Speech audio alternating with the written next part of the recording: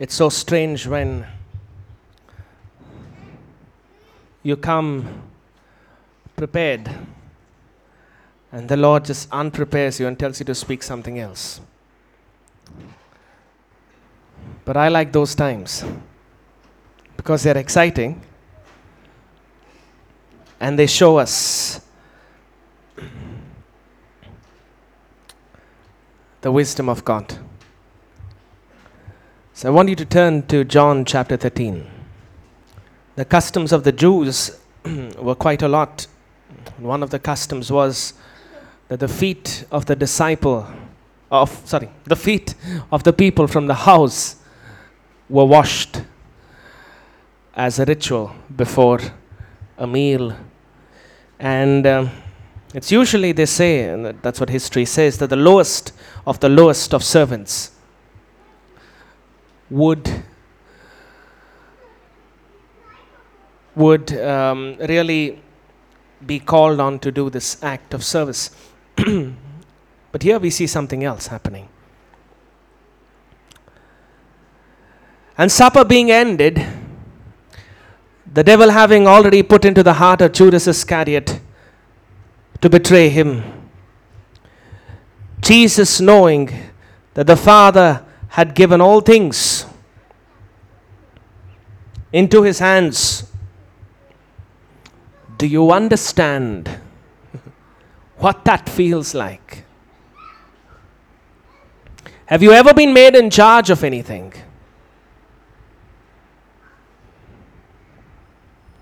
Have you ever been made in charge of anything? Ever in your life? Lots of times, right? Maybe when you were working, maybe when in your home, maybe in your class as a monitor. We've been put in charge. Do you know the feeling that you get when you're in charge? When you call the shots? Do you know that feeling? Listen to this. Jesus, knowing that the Father had given into his hands all things. There can't be more better charge than that. Jesus was made in charge of all things. All things. Everything. He was made in charge. How do you think he was feeling? Let's see. And that he had come from God and was going to God. Rose up from supper. Laid aside his garments, that's his overcoat. Took a towel, girded himself. This is what a servant would do. A servant. After that, he poured water into a basin. And then he did the most astounding thing. He washed the feet of the disciples. Oh man. You look at the biggest teachers in history. You look at the biggest people who taught. None of them ever washed the feet of their followers. None. Not one.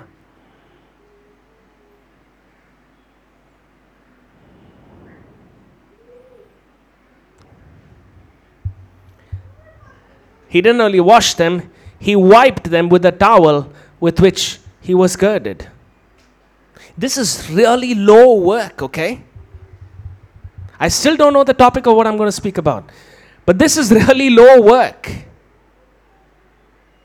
Jesus washing the feet and then taking the towel that is girded around him to really wipe the feet of the disciples. Do you know how dirty the feet of an Israelite in the time of Jesus really was? You didn't have tarred roads. You had cobblestone paths because the Romans were around. There was dust. There were stones. There was grime. There were wounds. Some of them may have not even afforded good shoes or anything of that sort. You didn't have a batas around there, you see. And he was washing their feet. He was washing their feet. They were smelly feet. They were not feet that could be admired. Not feet that you could look at and say, wow, so beautiful. So nice to touch. Wow. Who manufactured them? Nothing like that. Oh, it's got Wi-Fi. Just simple feet, smelly, dirty, grimy, sometimes bloody, if you understand what I mean, having wounds, feet. And Jesus takes up the feet and washes them. Peter, the smart one that he was, said, Lord, are you washing my feet? And Jesus answered and said to him, what I'm doing now you do not understand, but you will know after this. And Peter said, you shall never wash my feet. And Jesus answered him, if I do not wash you, you have no part with me. He says, Lord, not my feet only, but also my hands and my head. He said, Lord, I want to be part of you. Don't remove that privilege from me. But why only my feet? Just wash everything. Wash everything. And Jesus said, he who is bathed needs only to wash his feet, but is completely clean. You are clean, he says. You are clean. But not all of you. For he knew who would betray him. Therefore he said, you are not all clean. So when he had washed their feet, taken his garments and sat down, he said to them, do you know what I have done to you? I can imagine the faces of the disciples. No. What are you talking about? You just washed our feet. That's what we should do for you. It says, you call me teacher and Lord, and you say, well, for so I am. If I then, your Lord and teacher, have washed your feet, you ought to wash one another's feet. Now, of course, many people have taken this very literally and have a washing of the feet ceremony. Now, what he's really trying to say is, you need to serve one another. You've got to serve one another. Now, serve means you've got to become one another's servant. We say, but I can't be treated like a doormat. Well, Jesus just washed the feet of all his disciples. You can't beat that. It must be beautiful to wash one another's feet. We should try it once. But the point is not to really actually literally wash one another's feet. The point is, and I'm willing to do that, but the point is that we've got to serve one another.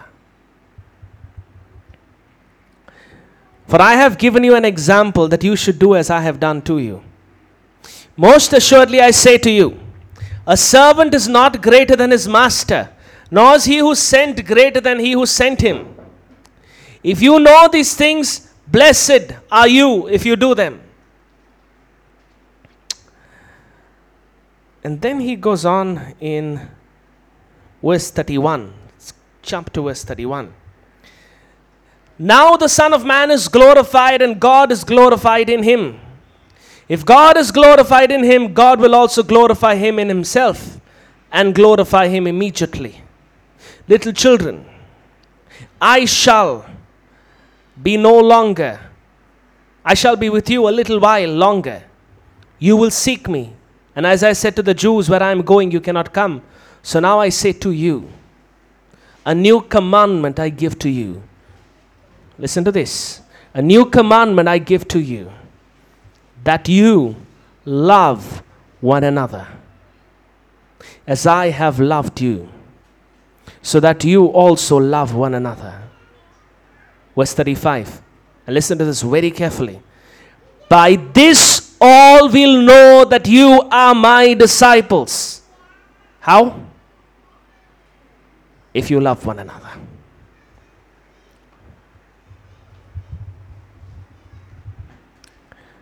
That's a stunning statement. He does not say they will know you are my disciples by the number of dead that you raised to life. He does not say that they will know you are my disciples by the number of people you heal, although that's part and parcel of being a disciple. But he says they will know you are my disciples by this one fact, that you love one another. Because it's by your love that you will be identified. So what is this love? And the word for love here is a word called agape. Selfless love, not selfish love. It's a selfless love. What is this love? Many people have got a lot of definitions for what love is. But if God is really telling us that we need to love one another, and John got this message through and through, he continued this message right through his letter. If you look at 1 John, he says, God is love. He understood the importance of love. Look at John 3:16. What does it say? God saw what?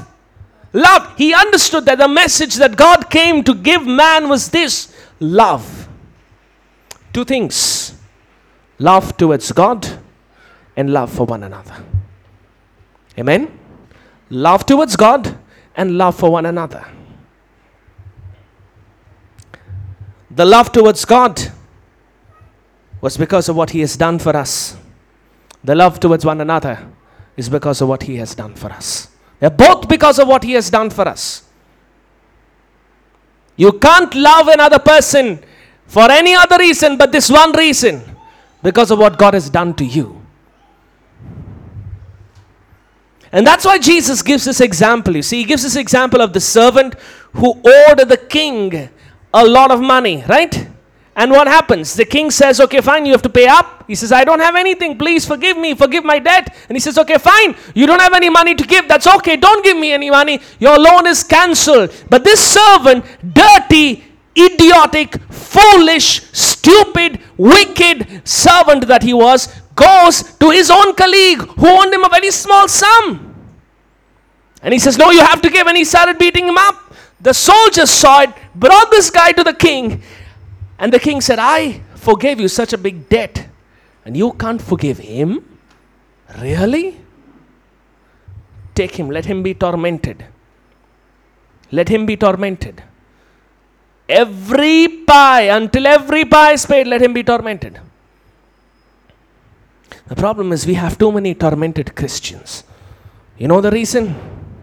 Because we're not willing to love. We've not understood the enormity, the magnanimity, the breadth, the depth, the width, the length of the love of God. Had we understood that, our automatic response would be love one another. But right now, as it were, we have to struggle to love one another. Why is it so? Because we've not understood the love of God for us. Do you understand? Think of the biggest, the most dirtiest, the most nastiest sinner in your life, who has been causing you the worst of trouble in your life. And listen, you caused God more trouble than that person. And God forgave you. We've got to forgive one another. Our sin and our crimes against God is much, much more as compared to anything that we've done to one another. That's what it means. Right? It's like if you've got a loan in dollars from the Bank of America and you've got a loan in rupees of a few thousand rupees in the Bank of India, well, that loan is bigger. That loan is bigger.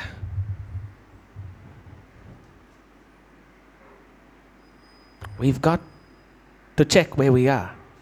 Do we have love? But then comes the next question. What is love? And so comes the most misinterpreted, most misunderstood, most romanticized verse and passage in the Bible. 1 Corinthians chapter 13. Can we turn to it, please?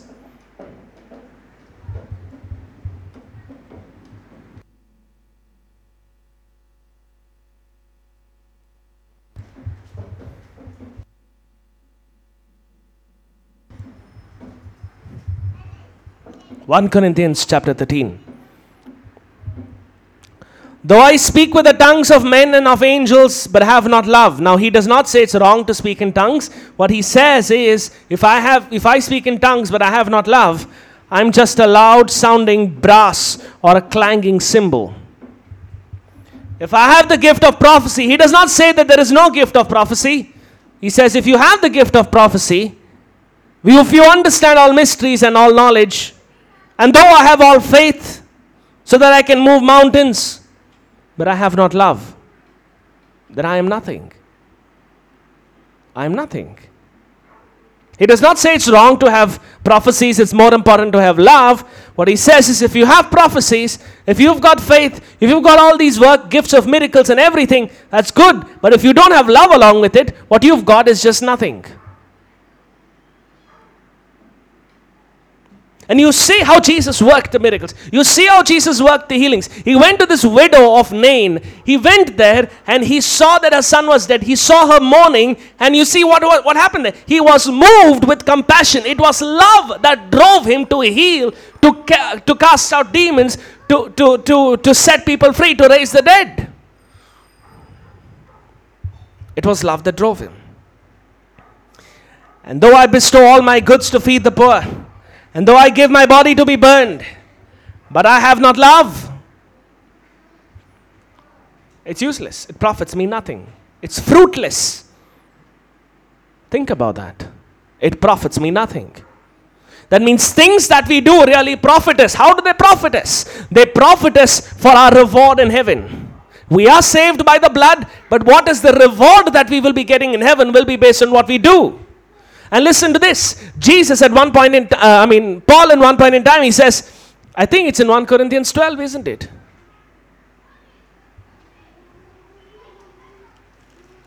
Or is it 1 Corinthians? Yeah, it's in 1 Corinthians, but a bit at the back. Anyways, I think it's 1 Corinthians 3. What he does say is, he says, all your work will be judged like as though by fire. Like as though the judgment will be a test by fire. Now how does that happen? Does not mean that you are going to go through fire. The gaze of the Lord literally is going to be as though fire.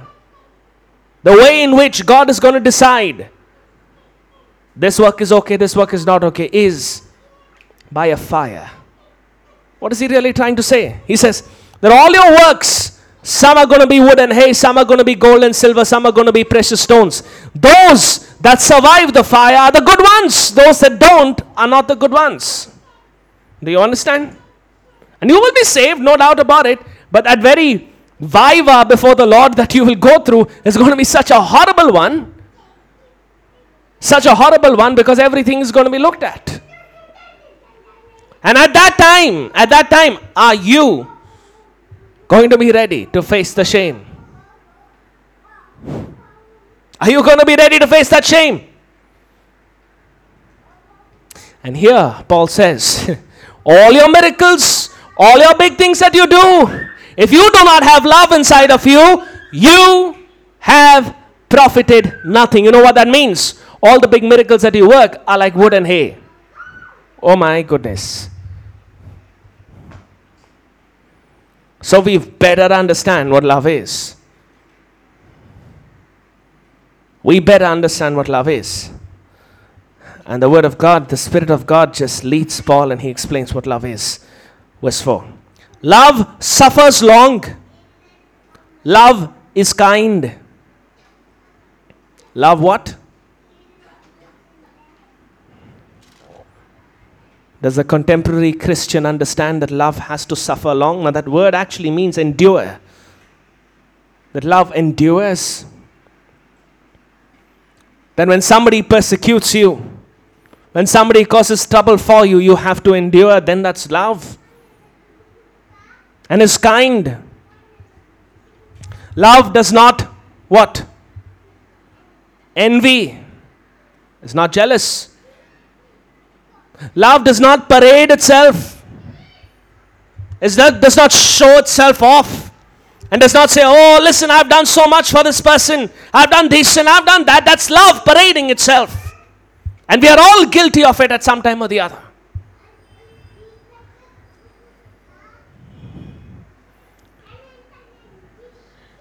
Love is not puffed up.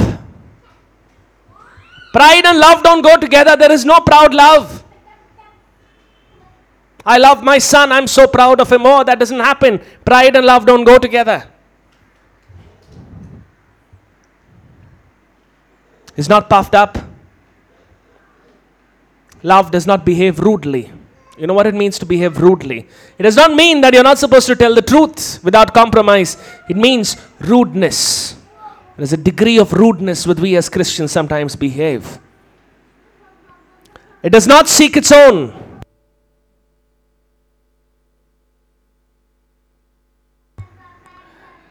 Does not seek its own. Love does not seek its own. Love does not seek its own.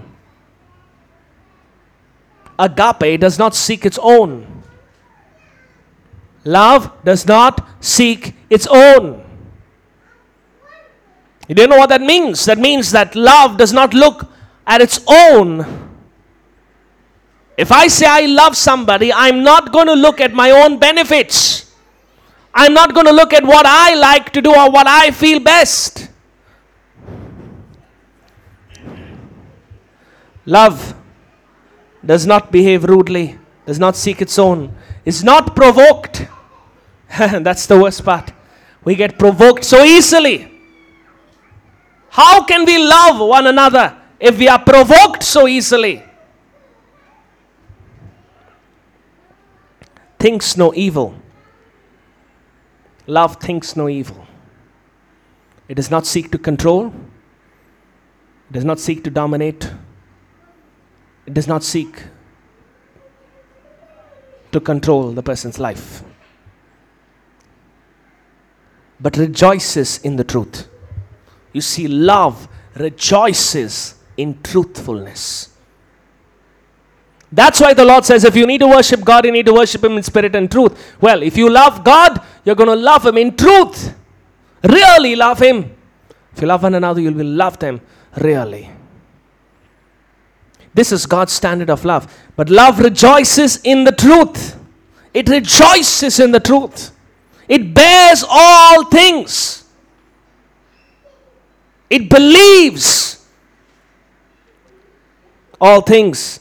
Hopes all things. Love is not something that gives up. If you say you love, you cannot give up. You can't give up. Love hopes all things, endures all things. Love never fails. You know what's that definition of? That's the definition of God's love for you.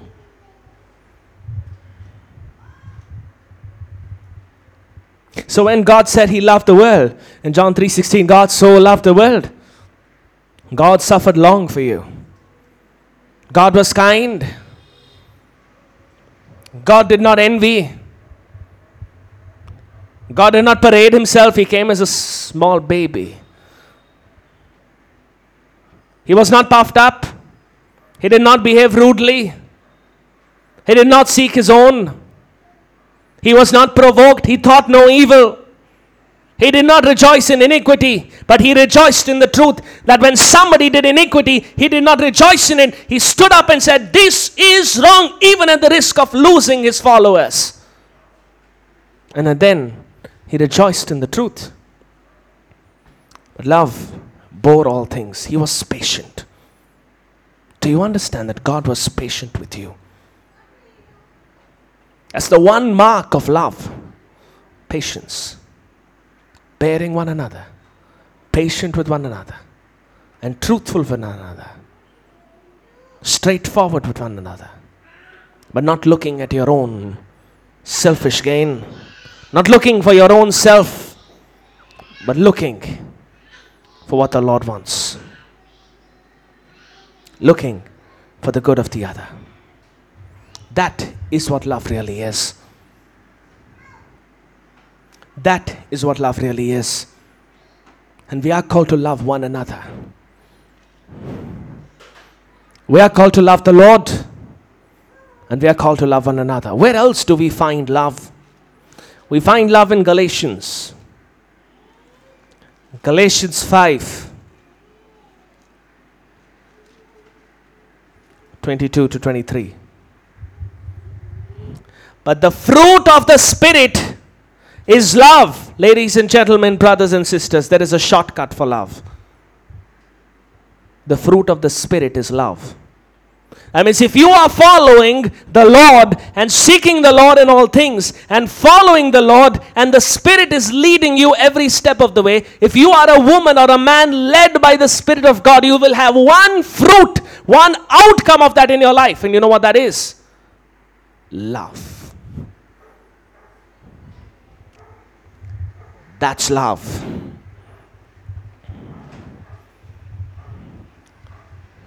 Do we have love in our lives?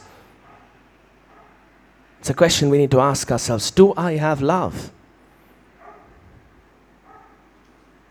Do I have love? Paul calls us to examine one another. To examine ourselves, not one another. Examine ourselves. Test whether we are in the faith or not. We've got to check. Are we in the faith? Are we following the Lord truly? Another place the word of God says, owe nothing to one another except the gift of the debt of love. Have no other loan except the debt of love.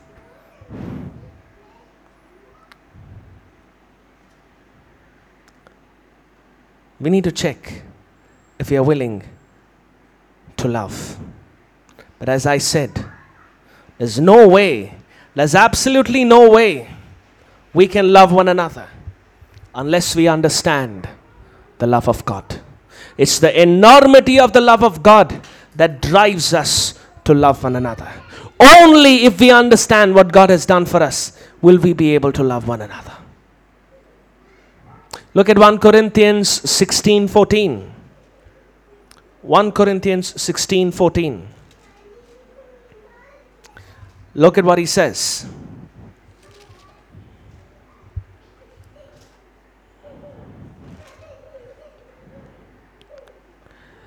Let all that you do be done with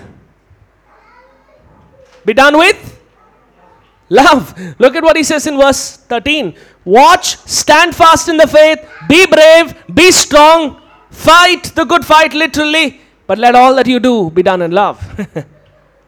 Let all that you do be done in love.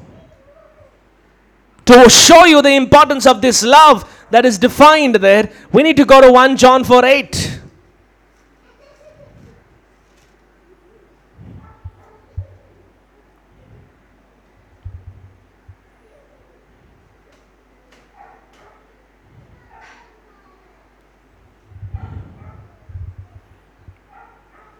1 John 4:7.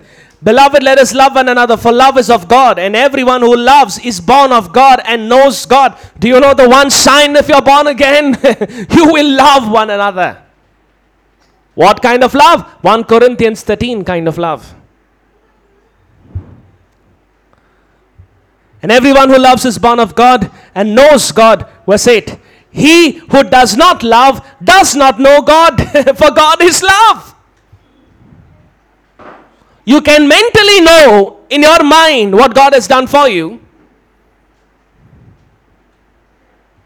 You can mentally know what God has done for you. But do you really know God? Unless you understand the love that God had, you will never know. In this, the love of God was manifested towards us, that God sent His only begotten Son into the world, that we might live through Him. In this is love, not that we loved God, but that He loved us and He sent His Son to be the propitiation for our sins. Beloved, if God so loved us, we ought to love one another. You see John drawing that parallel? Until and unless we understand the enormity of the love of God in the cross, we will never be able to love one another. It's so strange when the message is preached on love that people start getting all gooey-mooey with one another. Well, that's not love. That's gooey-mooey. If you really want to understand love, you need to get back to the cross. The new commandment always was love the Lord your God with all your heart, with all your mind, with all your strength, and love one another as yourself. You see? You have to understand the love of God for you. Only if you understand the love of God for you, will you be able to love one another. Only if you understand the love of God for you. Look at the words there. He says, in this is the love of God, In this, the love of God was manifested towards us. If we need to understand the love of God, he says, this is how the love of God was made manifest to us. How? That God sent his only begotten Son into the world that we might live through him. The fact that you are alive and are born again was because of the love of God towards you. Well, we've got to love now. That's the command. We've got to love one another because of what he has done. Because of what he has done. Again, 1 Peter 4:8 says something really interesting. Does anybody know that? Love one another earnestly, since love, what? Covers a multitude of sins. Love covers a multitude of sins. Does anybody know what that means? Love covers a multitude of sin. Actually, what Peter does is he kind of quotes Proverbs 10. So if you turn to Proverbs 10.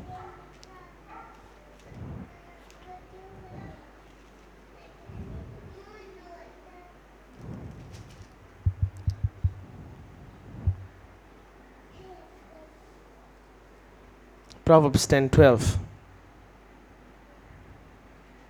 Hatred stirs up strife, but love. So what's the opposite of hatred? What's the opposite of love? It's a pity that many Christians don't know this. What's the opposite of love? We've got to call a spade a spade. What's the opposite of love? And so he says, hatred just stirs up strife. Do you have strife? Check out if you have hatred. But love, what does love do? Covers a multitude of sins. Covers all sins. What does that mean? What does it mean that love covers all sins?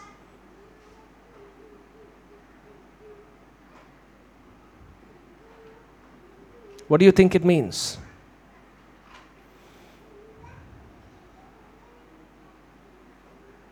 It overlooks.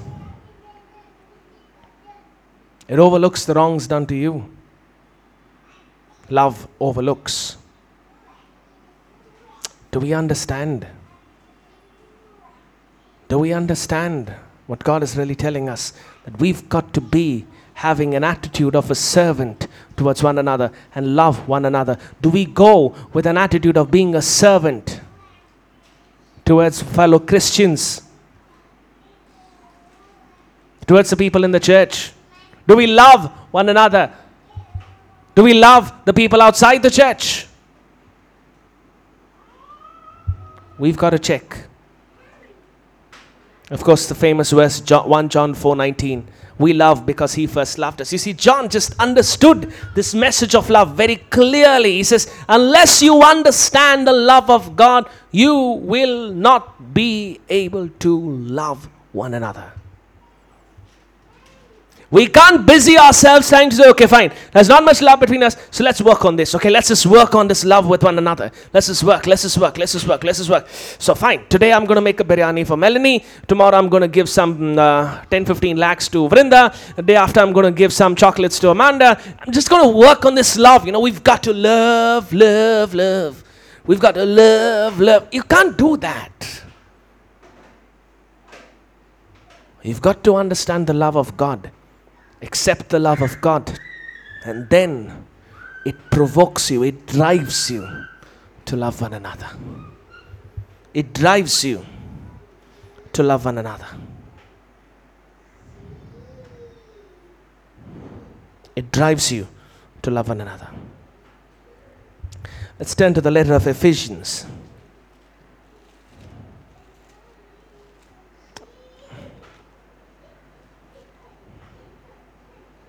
Actually, let's turn to Romans 5:8. Again, Paul. The reason I'm going through this verse is just to make it absolutely clear to you that love is something that you cannot escape.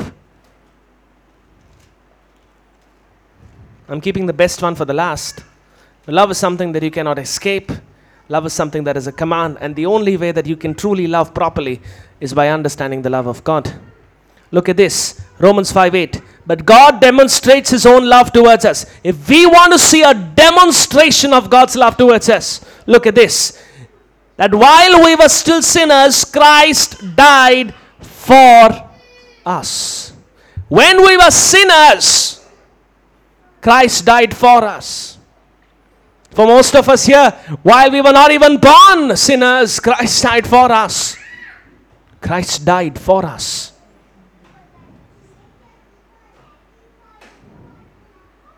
Christ died for us. Turn to Ephesians. Ephesians 5, I think.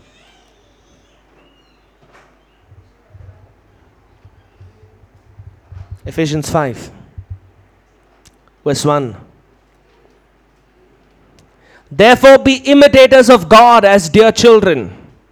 What did God do when He came in the flesh? He raised the dead. He healed the sick. He met one another's need even if they didn't follow Him. That's what He did. Verse 2. And walk in what?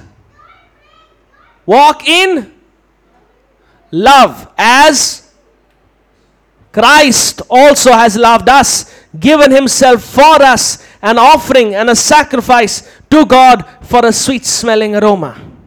But fornication and all uncleanness or covetousness, let it not be named among you, as is fitting for saints. You see what he starts off with? He says love. Walk in love, he says. A little further in Ephesians 4, sorry, not further, backwards. Ephesians 4.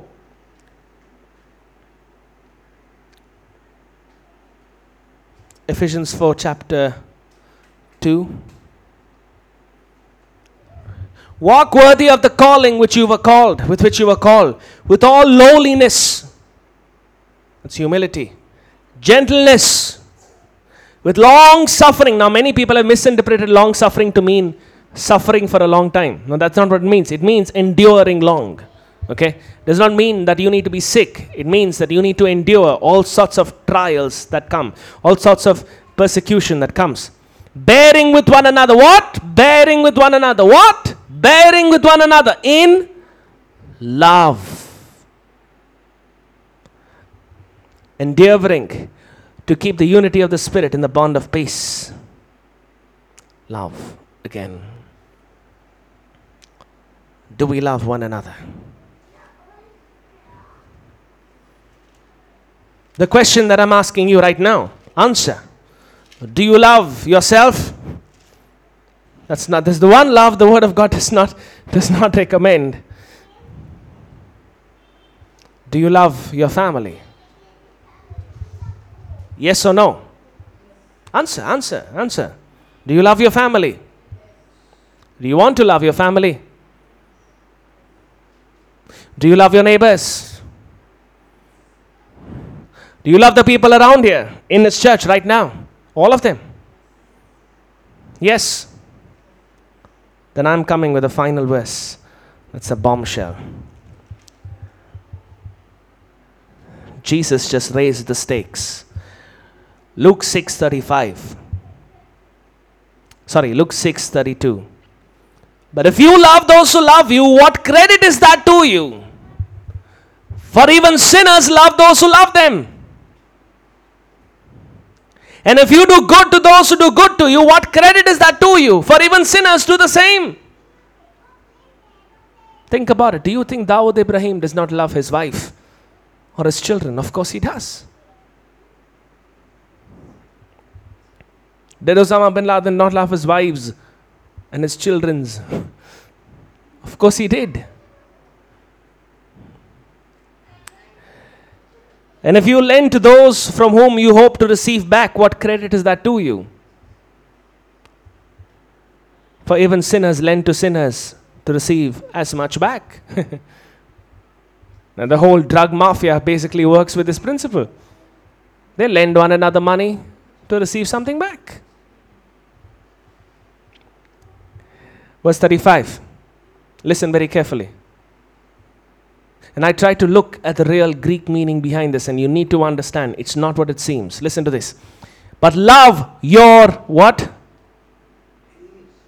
Enemies. You know what that really means? People have been misinterpreting this. You know what that really means? Love your enemies. You know what that really means? Nothing more than what's written there.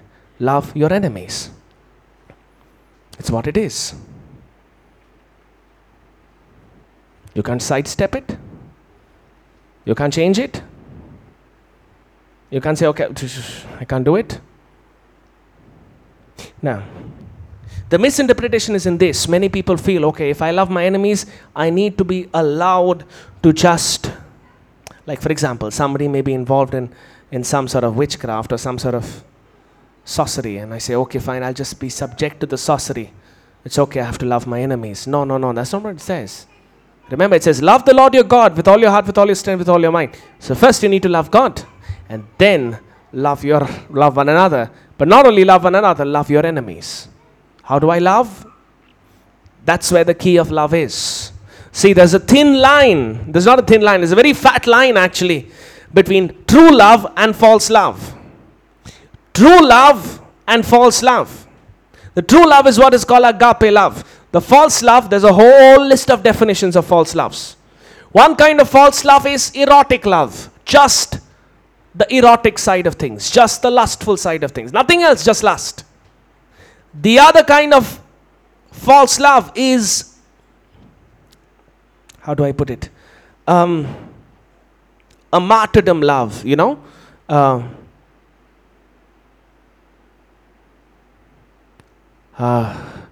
It's a false humility love. A false humility love. Oh, I'm just